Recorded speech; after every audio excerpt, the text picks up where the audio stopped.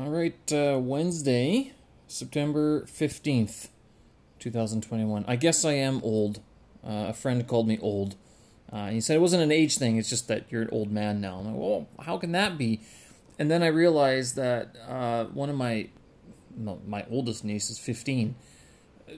I guess that puts me into pretty much old man territory because as soon as like you have like the next generation that close to adulthood, I mean, wow, 3 more years she's going to be able to vote, right? I guess that, and by that time I'll be not of the 30 age group anymore. So that, getting there pretty close. Thanks, Steve, for the reminder, right?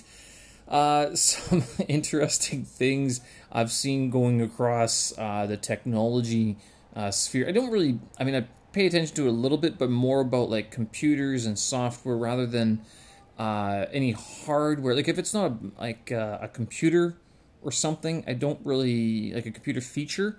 I don't really care because I don't need many more electronics in my life. I'm not trying to clutter my life up, but recently it's become unavoidable to see that there are a lot of Chinese companies that are focusing on developing not just AI sort of programs, but they are developing, what would you call it, a robotic hardware. So like specifically cyber dogs and cyber horses. I mean, at what point, what are these used for?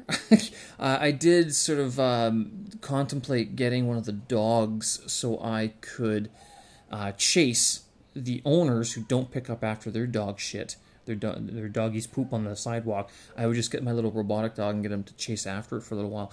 I think I would lose on that one because as soon as my cyber dog chased them, then the real dogs would probably outmaneuver the thing and rip it apart. So unless it was equipped with lasers or something, why not? Then it doesn't really make sense to have them. But yeah, it looks like the Chinese companies, for all it's worth, I don't know if it's the same in the States or in Canada or anywhere else, but it seems that there's a massive push here in China for robotic hardware. And so the cyber horse that I saw recently, it's meant for kids.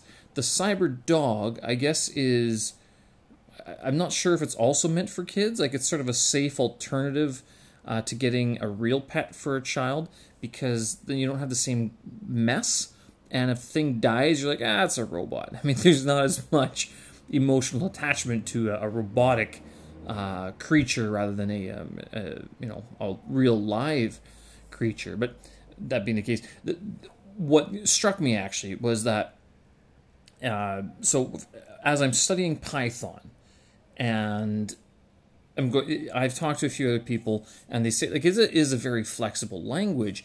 I was talking to another guy last week, and he said that he was getting into it because of the data science or the data analysis aspect.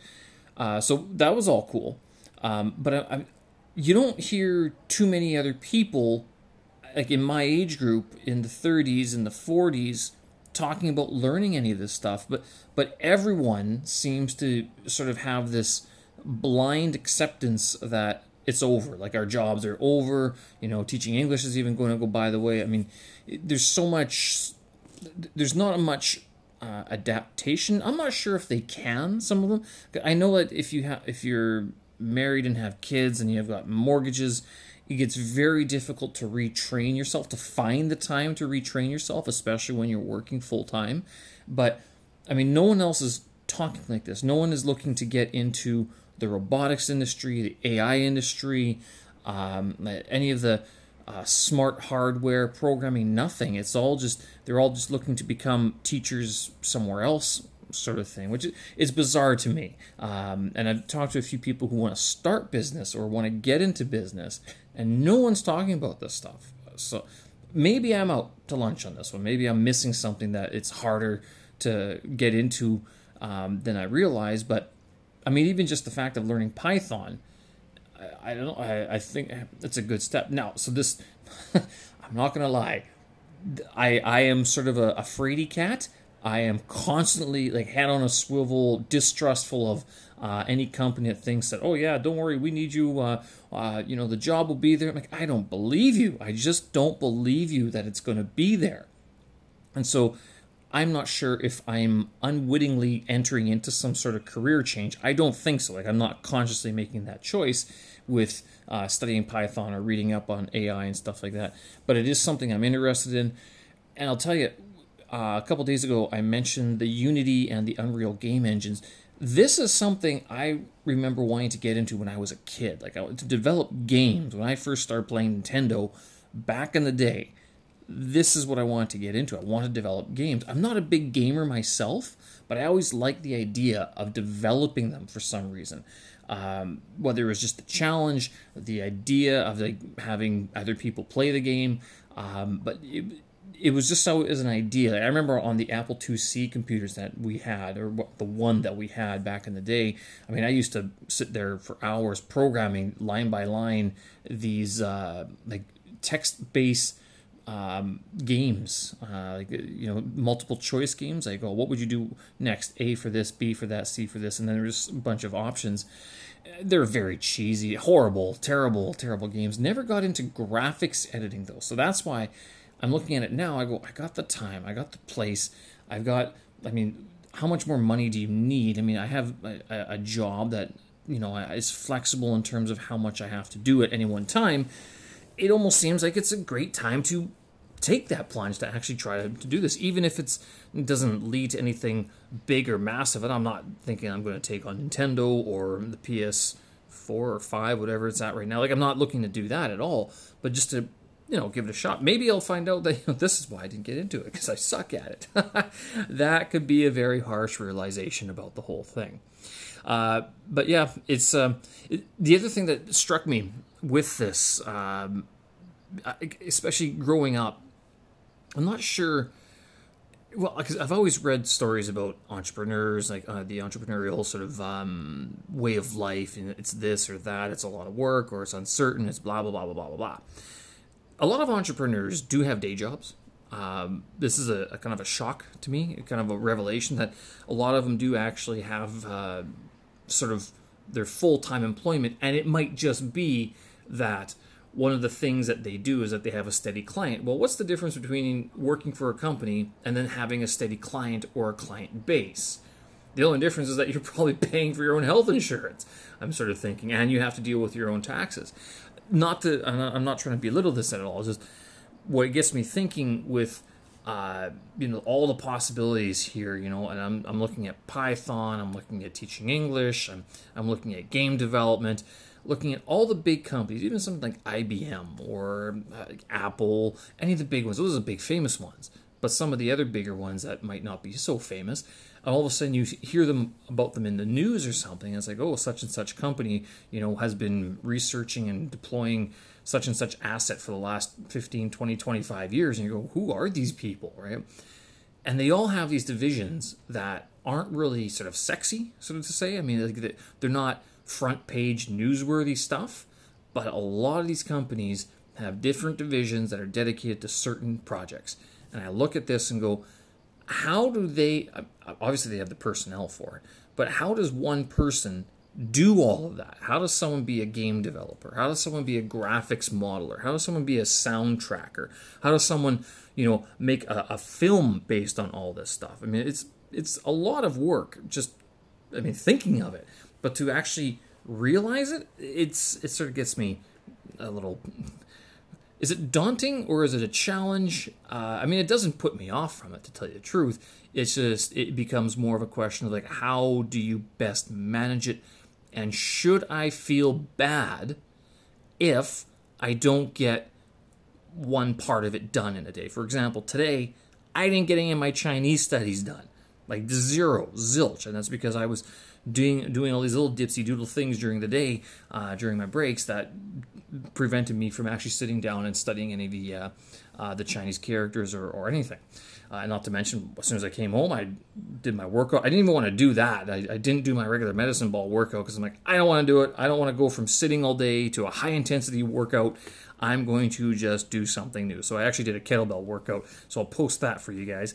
Part of kettlebell workout, and then another little warm-up that I found on Instagram. So yeah, that's that was sort of my day, and my thinking today was sort of, can I be disappointed if, at the end of the day, you start the day going, I got this. We're going to attack this day. We're going to win this day, and only to be, sitting down for dinner at 8:45 and going, I didn't do that. I didn't get that done. I didn't get that done. I was busy all day. I got things done, but it wasn't really what I thought I would get done. That being the case, yesterday I did sit down to try to do a little bit more sound tracking, and this is something else I've been working on. And this actually partially contributed to today's thinking about what you can get done, what you can reasonably get done in one day. And the reason why is because I was trying to get the soundtrack finished last night, but I'm listening to it going, I could be a little bit more done. I could do something different. And then GarageBand crashed 2 or 3 times, and I kept on losing the work that I had. And I mean, it didn't lose it all. It just didn't keep the most up-to-date version of it. So I had to redo the track a few different times. I'm not going to touch it again. I'm going to post it. You can listen to it after this episode. Tell me what you think. So I used the live loops feature in GarageBand, and I'll tell you, this workflow is a little bit tricky for me. I'm not used to thinking in this segmented block by block, rhythm by rhythm functionality. I'm thinking of a linear progression. Like I would rather, and maybe this is something I have to work on, is like create a scratch track.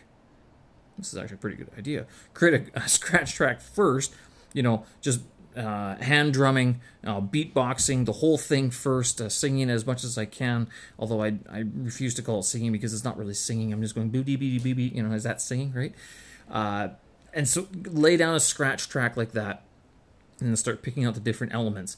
It was difficult to do that without a reference. So the track you hear is that me trying to create that without a reference, like my own reference, not a reference from someone else, like my own original reference. And so after a few different tries, I managed to get something together. It's not horribly ugly, but not enough for me to be putting a price tag on it. How's that? So anyway, I'll let you guys have a listen to that. Hope you guys are having a great week so far. I'm off tomorrow. I'm back at work on Friday weekend. Looks like I'm free, and the Mid-Autumn Festival's kicking up. Apparently there's going to be a full moon, so it'd be kind of nice if I can see that this weekend. There's a few different places you can see it. Depends on the weather, of course. I think there's going to be rain on Sunday, which would mean that we won't be able to see a moon at all if it's raining all day, if it's cloudy all day. Anyway, I'll leave it there. Hope you guys are well. Have a great day. Don't work too hard, and if you do, have fun doing it. Righto? Thanks for listening. We'll talk again. Bye-bye.